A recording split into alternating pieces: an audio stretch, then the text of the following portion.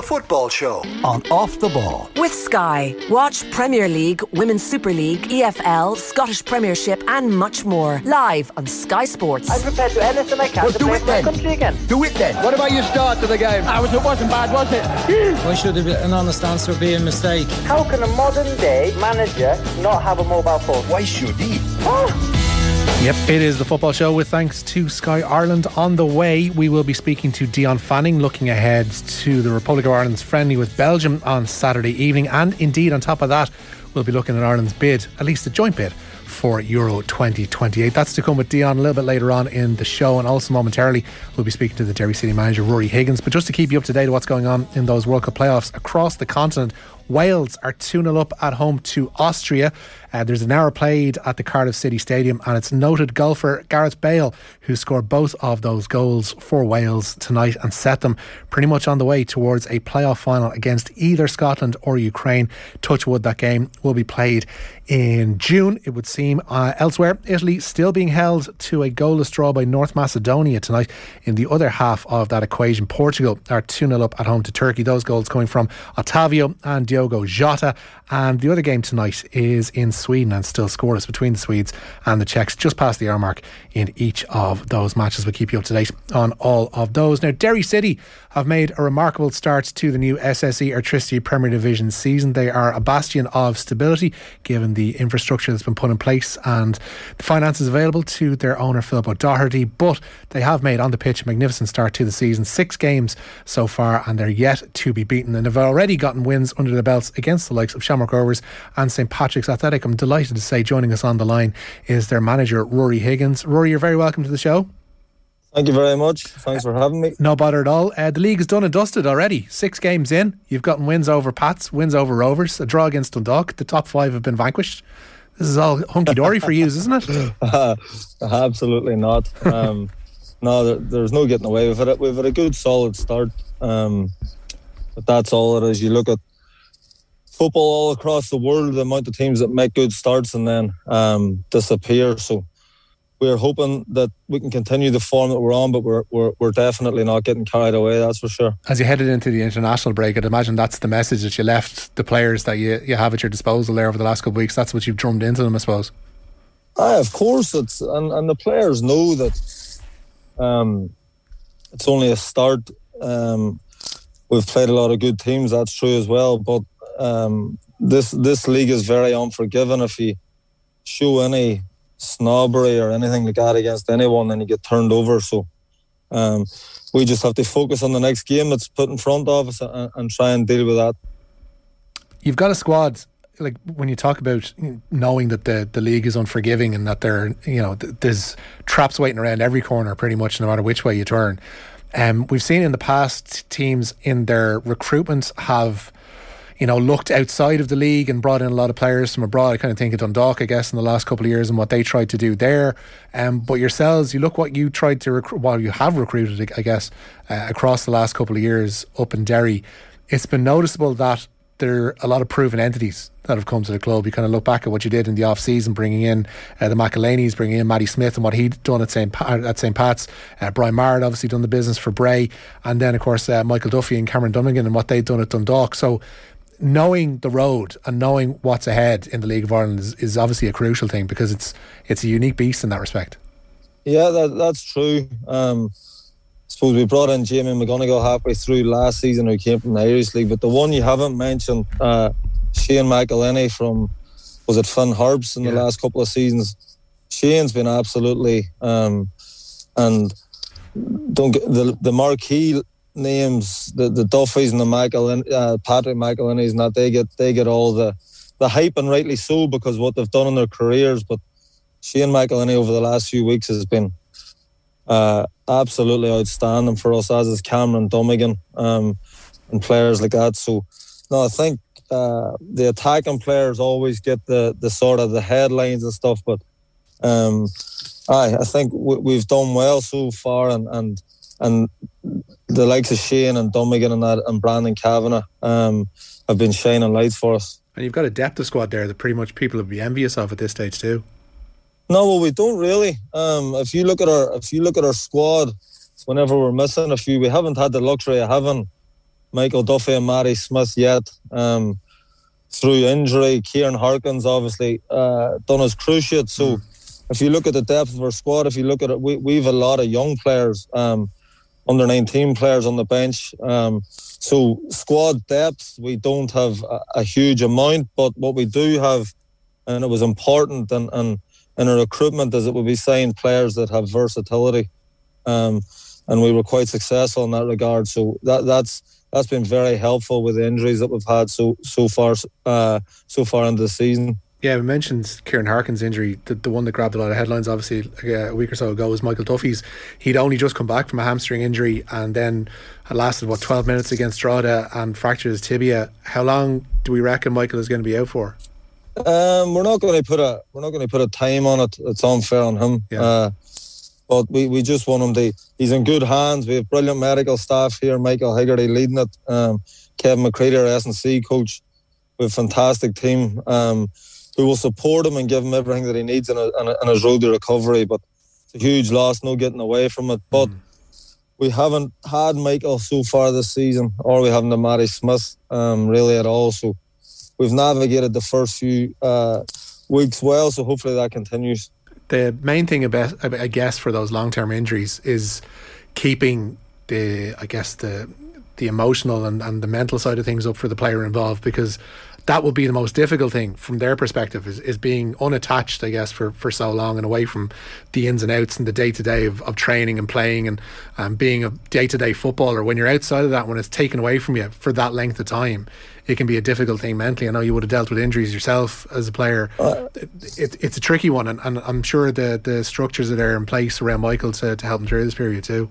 Of course, and what they do have is they've got brilliant teammates, they've got good staff here who'll look after them, and they live local, so they're not away from their families and children and stuff. So they've got good families around them as well, which is important. So no, they'll be taken care of, and every day they come in, they'll be made feel part of the group, which is a huge part of the group, but you can't feel detached from it. So no, it's important that we keep them with us and involve them as much as we can. Talk to us a little bit about Will Patching, because there's a player who, when he was signed, and Vinnie Perth has always spoken very highly of him, and did when he was in and out of the club for that year at Dundalk. When he was signed initially, he pointed towards him saying, this is a guy who's come through the system Man City and has the scope to be a very impressive player going forward. Through what happened there at Oriel Park, it never really caught fire for him, but it did once he went on loan there last season to yourselves in the first half of last season. What was it about the combination, that confection of Derry and Will, that managed to spark his career, I guess, into life up there, and tell us about the impact that he's made up there, because he's been an absolute sensation for you. Yeah, he's been fantastic. He didn't play in his first season at Dundalk, and then he wanted to get out on loan, and Declan Devine brought him in on loan. Brilliant signing from Declan, brought him in, and I can only, I suppose, talk about him from my dealings with him. Absolutely exceptional footballer, really top level, and I think with his ability, people talk about his creativity and all those sort of things that are of the top level, but he moves well, he's a good athlete, he's quick, he picks up second balls, he does the other parts of the game well, but he definitely does have that X factor at the top end of the pitch where he can hurt you, and we're delighted to have him, and he loves it up here. He loves playing for the club, he loves living in the city, and the people in Derry have really taken to him, and it just seems to be a good fit at the minute, and long may that continue. That's the thing about Derry as well. It's such a community-led club.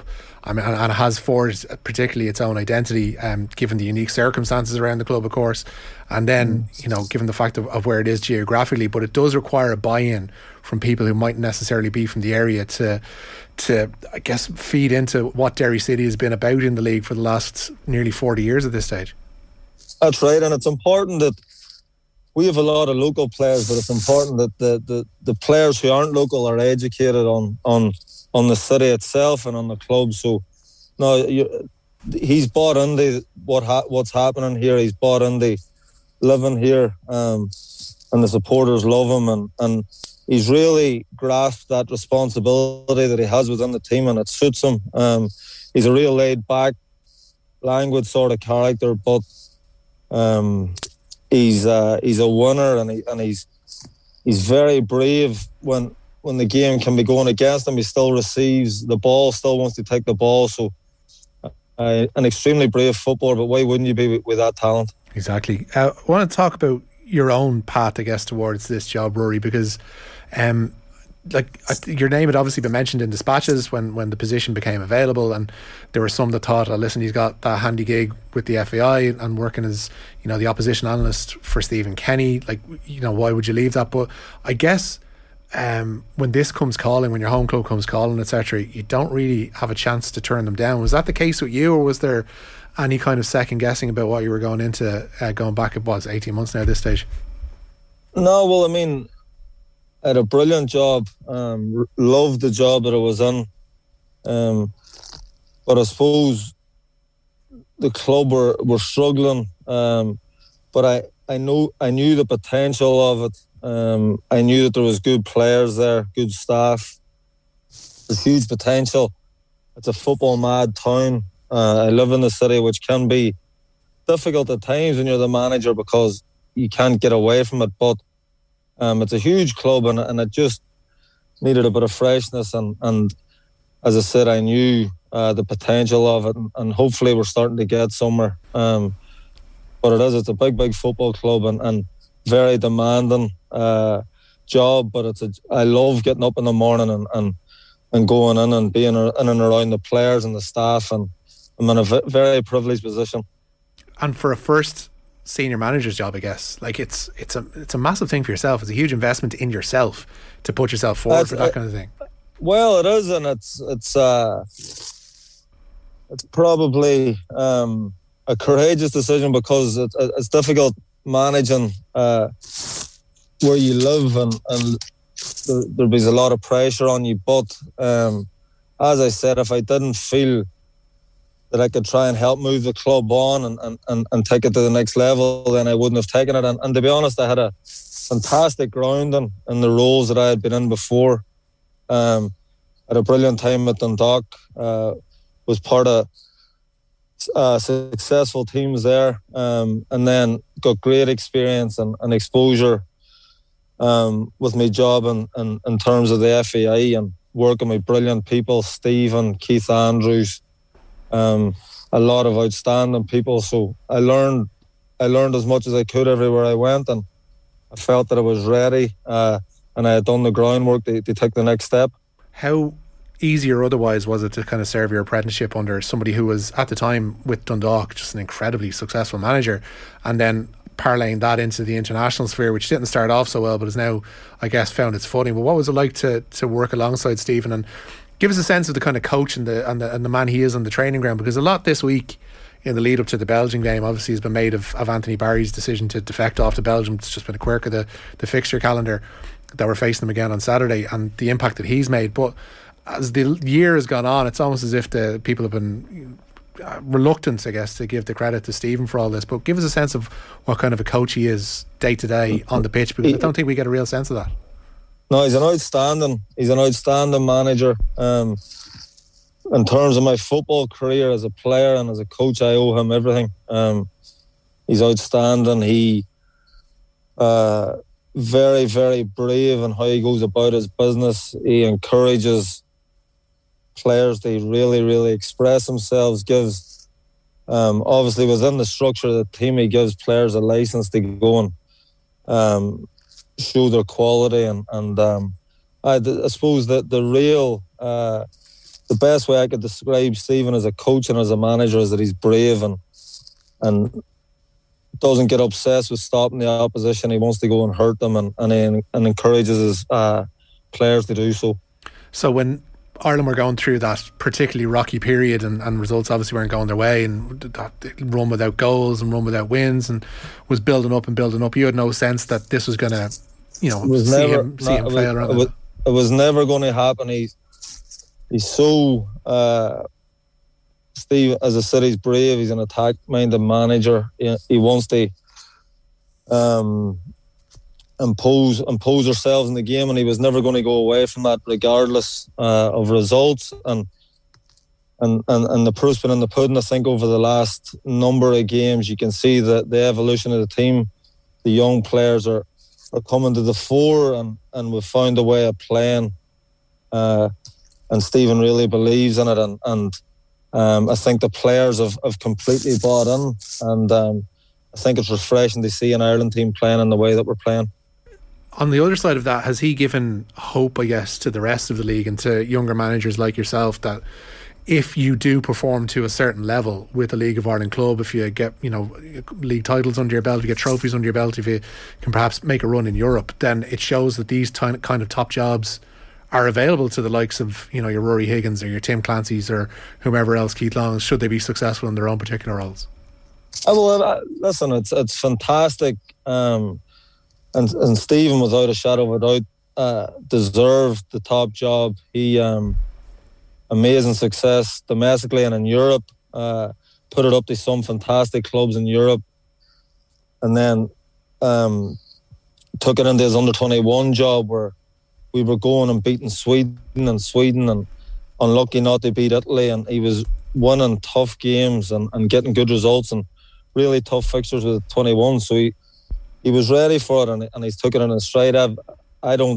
I'm not thinking about one day could that be me at all. I'm just thinking about trying to beat Bohemians next Friday, and the rest will look after itself. But no, he has shown a sheer drive and ambition to get to where he's got to, and he deserves everything that comes his way.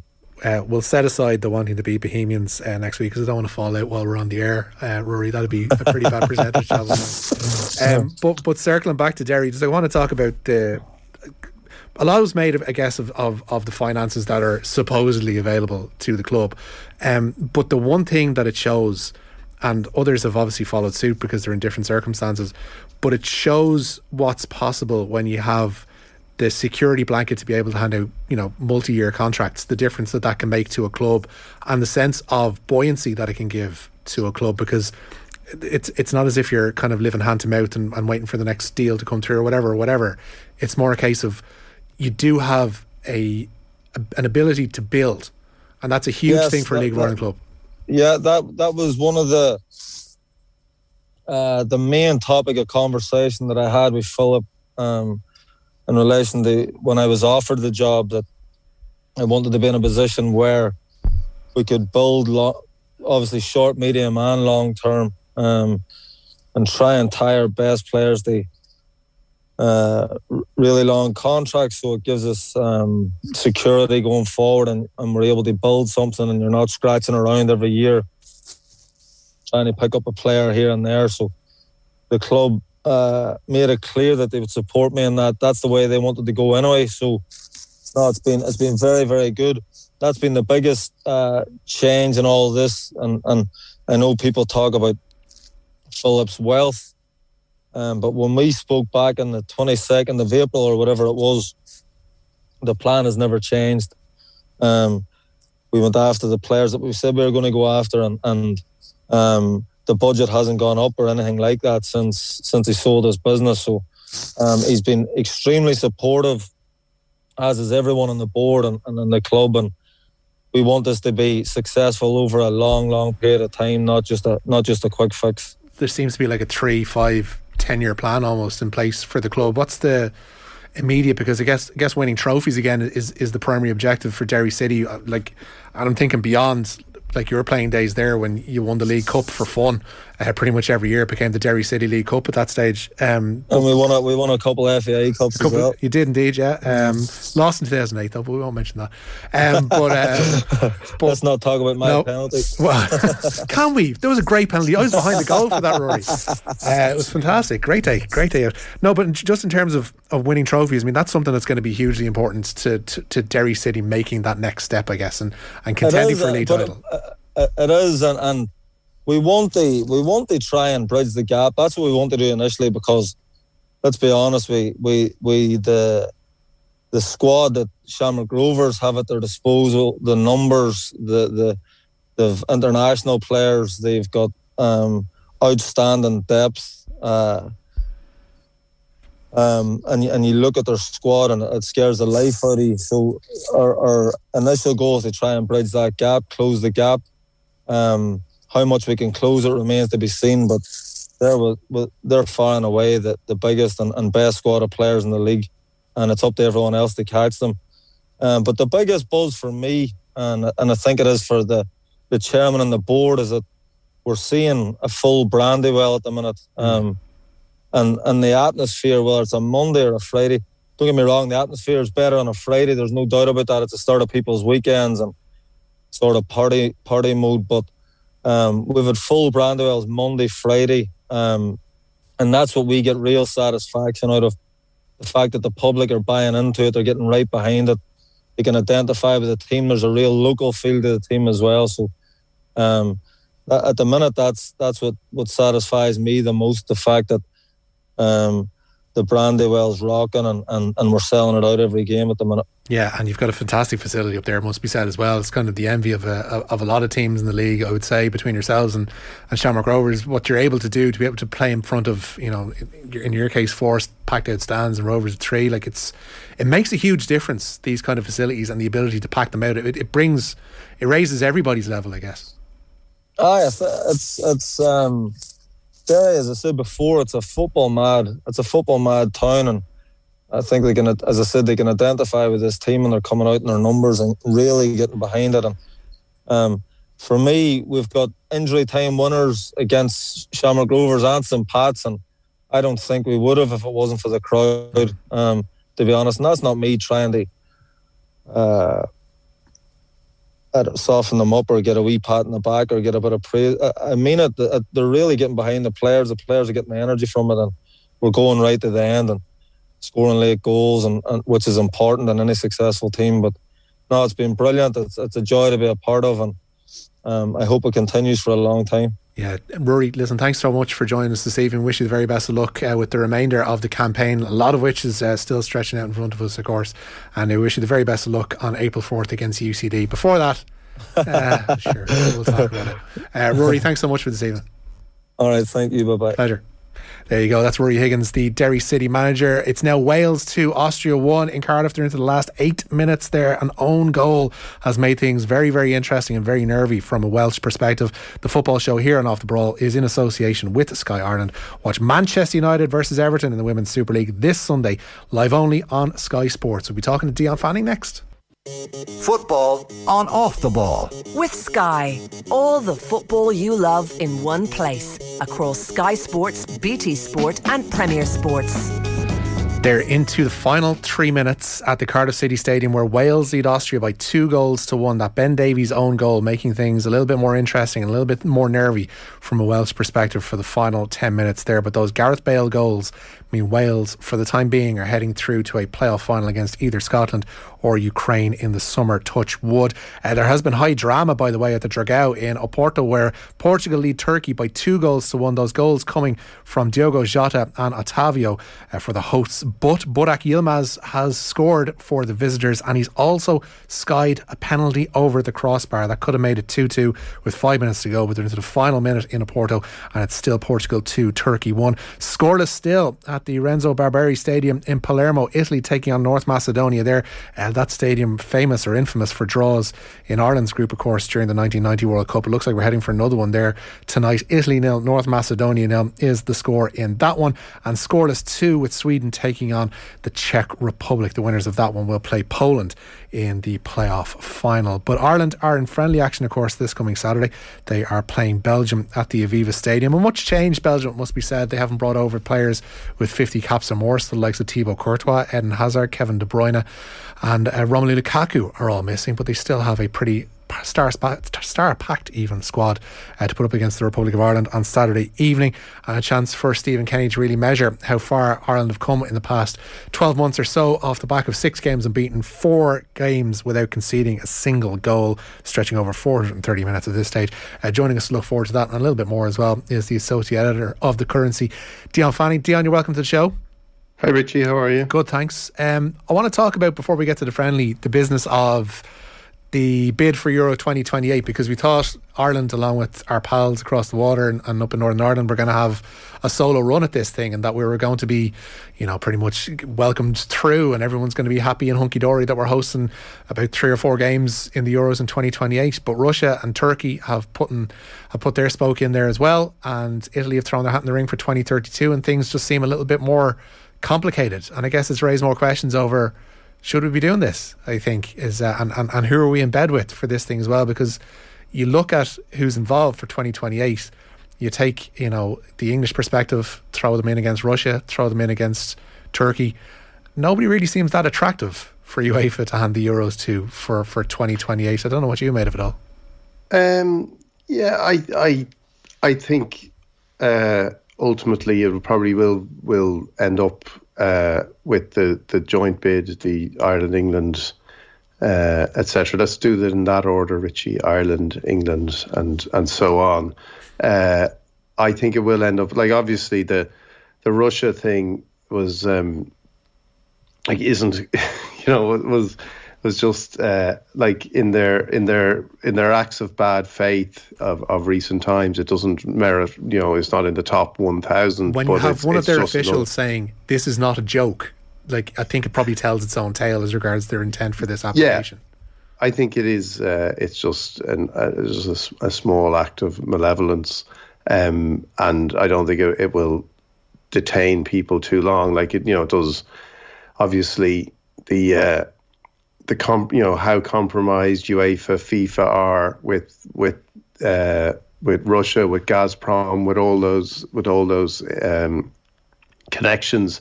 I think even this Russia bid is almost even just a way to kind of demonstrate. We haven't gone away. We're still here, and we know we were all living high on the hog together 6 weeks ago. And it's just a reminder of those connections which have done huge damage, should have been seen for what they were a long time ago, really, like between FIFA, UEFA, the World Cup in 2018,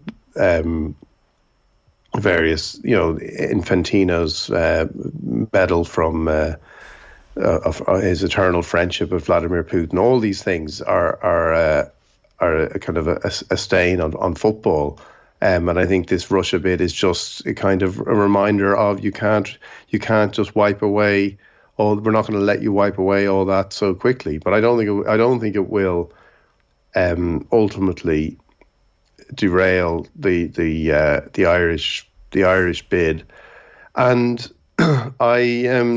I still think it's overall it's a good thing to be doing. I don't really share the. I don't really feel like many people do, and many people I respect feel that it's a waste of time and it's a sideshow and it doesn't address the real issues of Irish football. I don't know how time consuming it's going to be and why it should really derail or detract from those issues. And I think there is a potentially quite a big upside for Irish football, and it's worth doing. The main point I think that a lot of people have the main fact that people have pointed out about it is that there's actually very little legwork involved in this, because if we are one of 5 nations co-hosting the Euros, then we're going to have 4 or 5 games. We've got 2 stadiums in Dublin that are already built that don't need any work. Maybe Croke Park might need temporary seating put on the hill, but that's that is what it is. But it's not as if we're building the Bertie Bowl in an effort to bring this thing here and that there's millions being ploughed into it. It's a relatively low cost, low energy, low input bid from an Irish perspective for the Euros. I mean, the one question that will be hanging over is what are Northern Ireland going to contribute to it, because they're waiting for Casement Park to be built, and if they are waiting for Casement Park to be built, they're waiting for access from the GAA. Windsor Park isn't going to be big enough to host any games. That's its own thing. But from an FAI, Irish government, Irish people perspective, this is kind of, we can always put our feet up and let everybody else do the work. But do you think that actually, that slightly, as you say, like there isn't a lot to do, like the fact that it's slightly underwhelming in that regard, even though we all applaud it, like the kind of the responsible, fiscally kind of responsible, mature aspect of our personalities, all applauds that. There's a part of us that wouldn't mind, like, you know, the monorails and the we want the discussion and the models of the stadiums that are going to be built, and like this idea that if somebody came out and said we're going to build 60,000 seat stadiums in Galway, Limerick, and Cork, you know, there would be one part of us going, this is terrible and irresponsible and we don't have the money for this. But the other part of it would be like, show us the plans, show us the, you know, show us show us every bit of state of the art technology that these new stadiums are going to have, and we'd get excited about it. So I think in some ways the fact that it is so prudent and there's so little downside in the point of view of cost and outlay and all those things also means that there's, as you say, like, as the stadiums are there in Dublin, there's not going to be a huge amount. There will still be a cost, there will still be various things, but there's not going to be that wastefulness, but there's also, again, not going to be the things you can demonstrate as the kind of end product from a construction point of view. What we all want is a Louis Kilcoyne type figure to come out on the Late Late Show with 3 different models of the stadiums that he's going to build, you know, one of those professional models behind each of them, and a very reluctant Stephen Kenny being brought on to talk about it as well, but that's another story for another day. But you mentioned like the overall upside that a bid can bring the game. That's, I guess, what people will be most sceptical about, because they'd say, well, what legacy is hosting like Sweden against North Macedonia in a group match in the Euros going to actually do for Irish football? And that's where people, I guess, would have that, you know, gap in their, you know, in their knowledge or in their believability about what's going to actually happen from this. But you see, that was the argument, or that was when people shrugged when the Euros didn't take place, the games were moved from Ireland because of COVID regulations last year.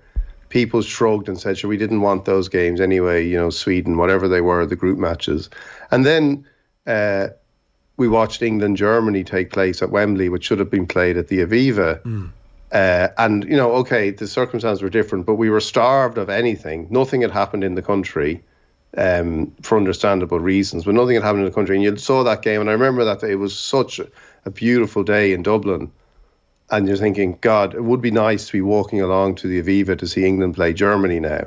Now, the legacy is a different... Like, the legacy is...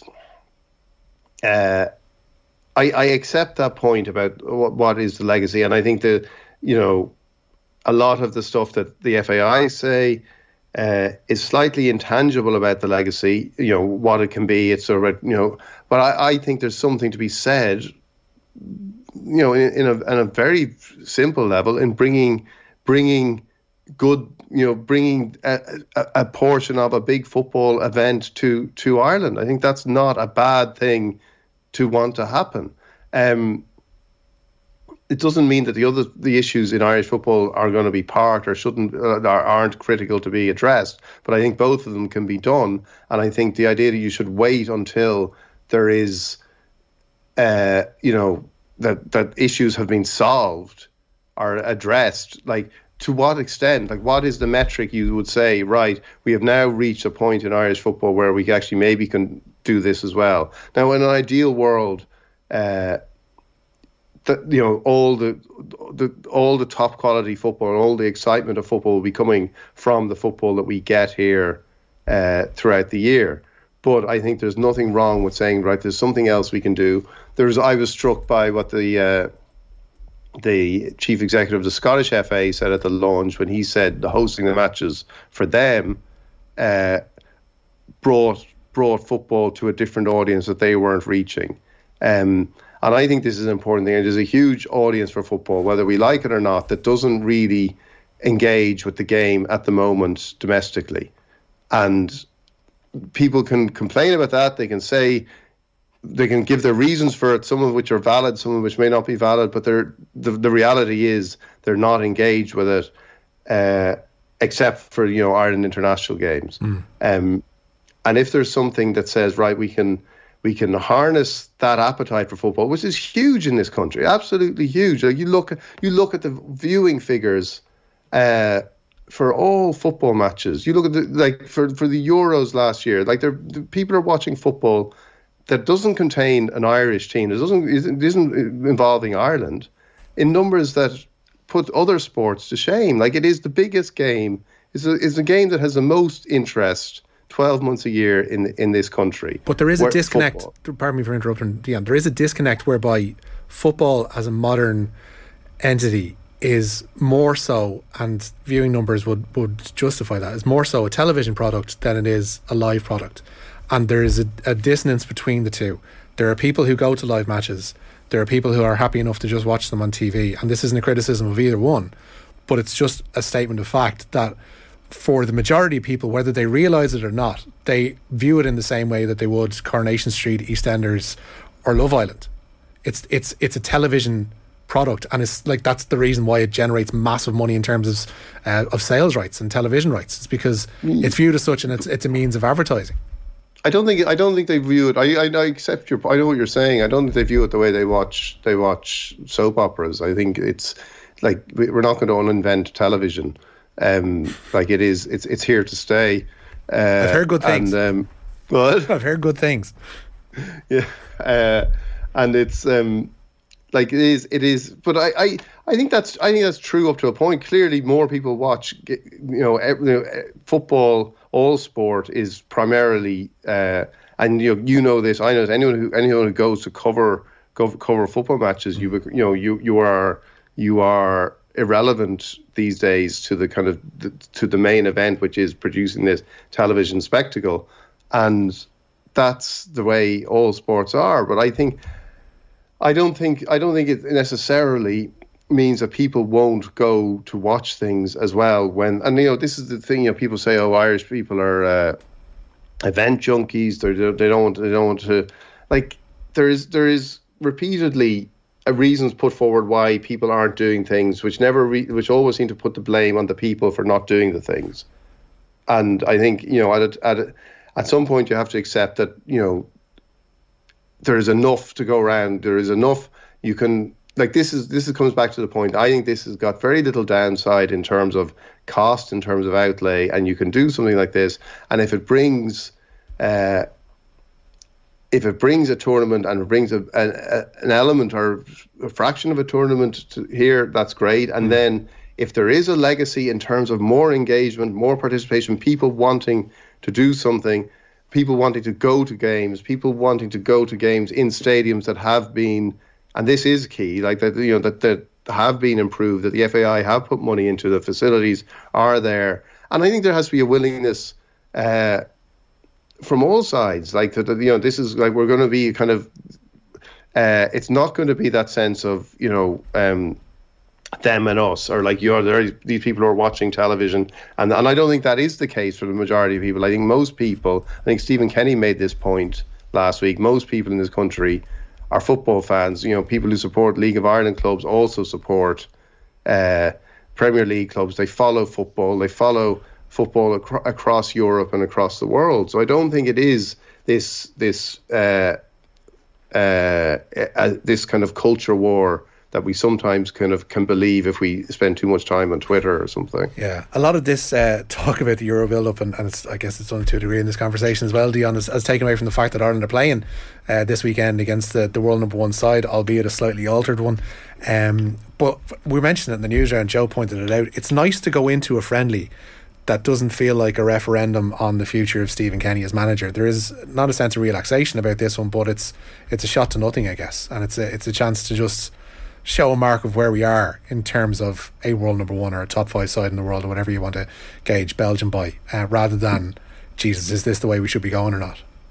Yeah, although I quite enjoyed, as somebody who felt like Stephen Kenny should be getting the contract, I quite enjoyed the last few games in that kind of referendum, because there was such an atmosphere of defiance and hope at Ireland matches, perhaps influenced a little bit by the fact that people felt they were kind of having to demonstrate their support for a manager who's trying to do things the way I think is the only way you can actually be doing things as Ireland international manager.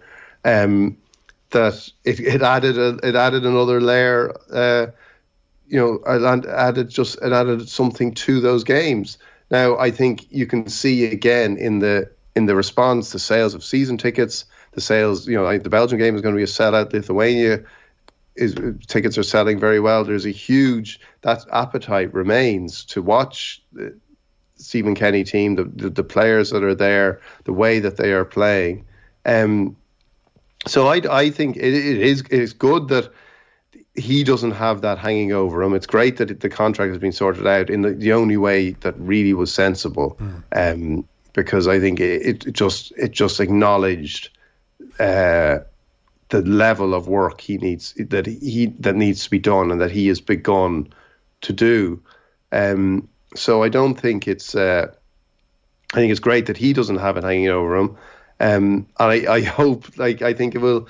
It should, but I do think those games had a sense of jeopardy because of that kind of energized the crowds.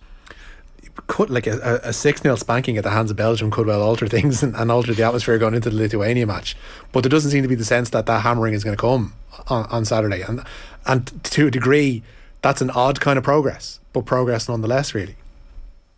Yeah, I think it's. No, I think it is. I think there is a real sense of a team, and I know there's players missing from this one, but there is a real sense of a team developing and understanding and knowing what they're supposed to be doing. And Stephen Kenny did say that the experimentation is coming to is at an end, and that has been demonstrated in the performances. In the way Ireland have played, and I think that's something that people can will go to this game anticipating. And I think there is just such a feeling of goodwill around this team that you kind of don't feel it like, okay, they're not, the crowd aren't playing the game, but they are going to, I think, for a friendly match to have a sellout crowd in Dublin. Getting behind the team does give it a sense of Ireland aren't going to be humiliated. I don't think it's a question of being humiliated or anything like that. And I think I just feel the kind of elements of already what has happened with Stephen Kenny are so encouraging that I think they're like this year you go into it now. Obviously, the things are a little bit up in the air for the games in June now for all of them because of Ukraine, and the moving of the Scotland game. But I think there is just that sense that this is a year when the foundations that were laid last year. There's now going to be a real appetite and a desire to see progress, and that's what you kind of do expect from Kenny now. Optimism all the way around tonight, Dion. I enjoyed it. Thanks, Richie. Cheers. Dion Fanning there, the associate editor at The Currency. The football show here on Off the Ball is in association with Sky. Watch Manchester United versus Everton in the Women's Super League this Sunday, live only on Sky Sports.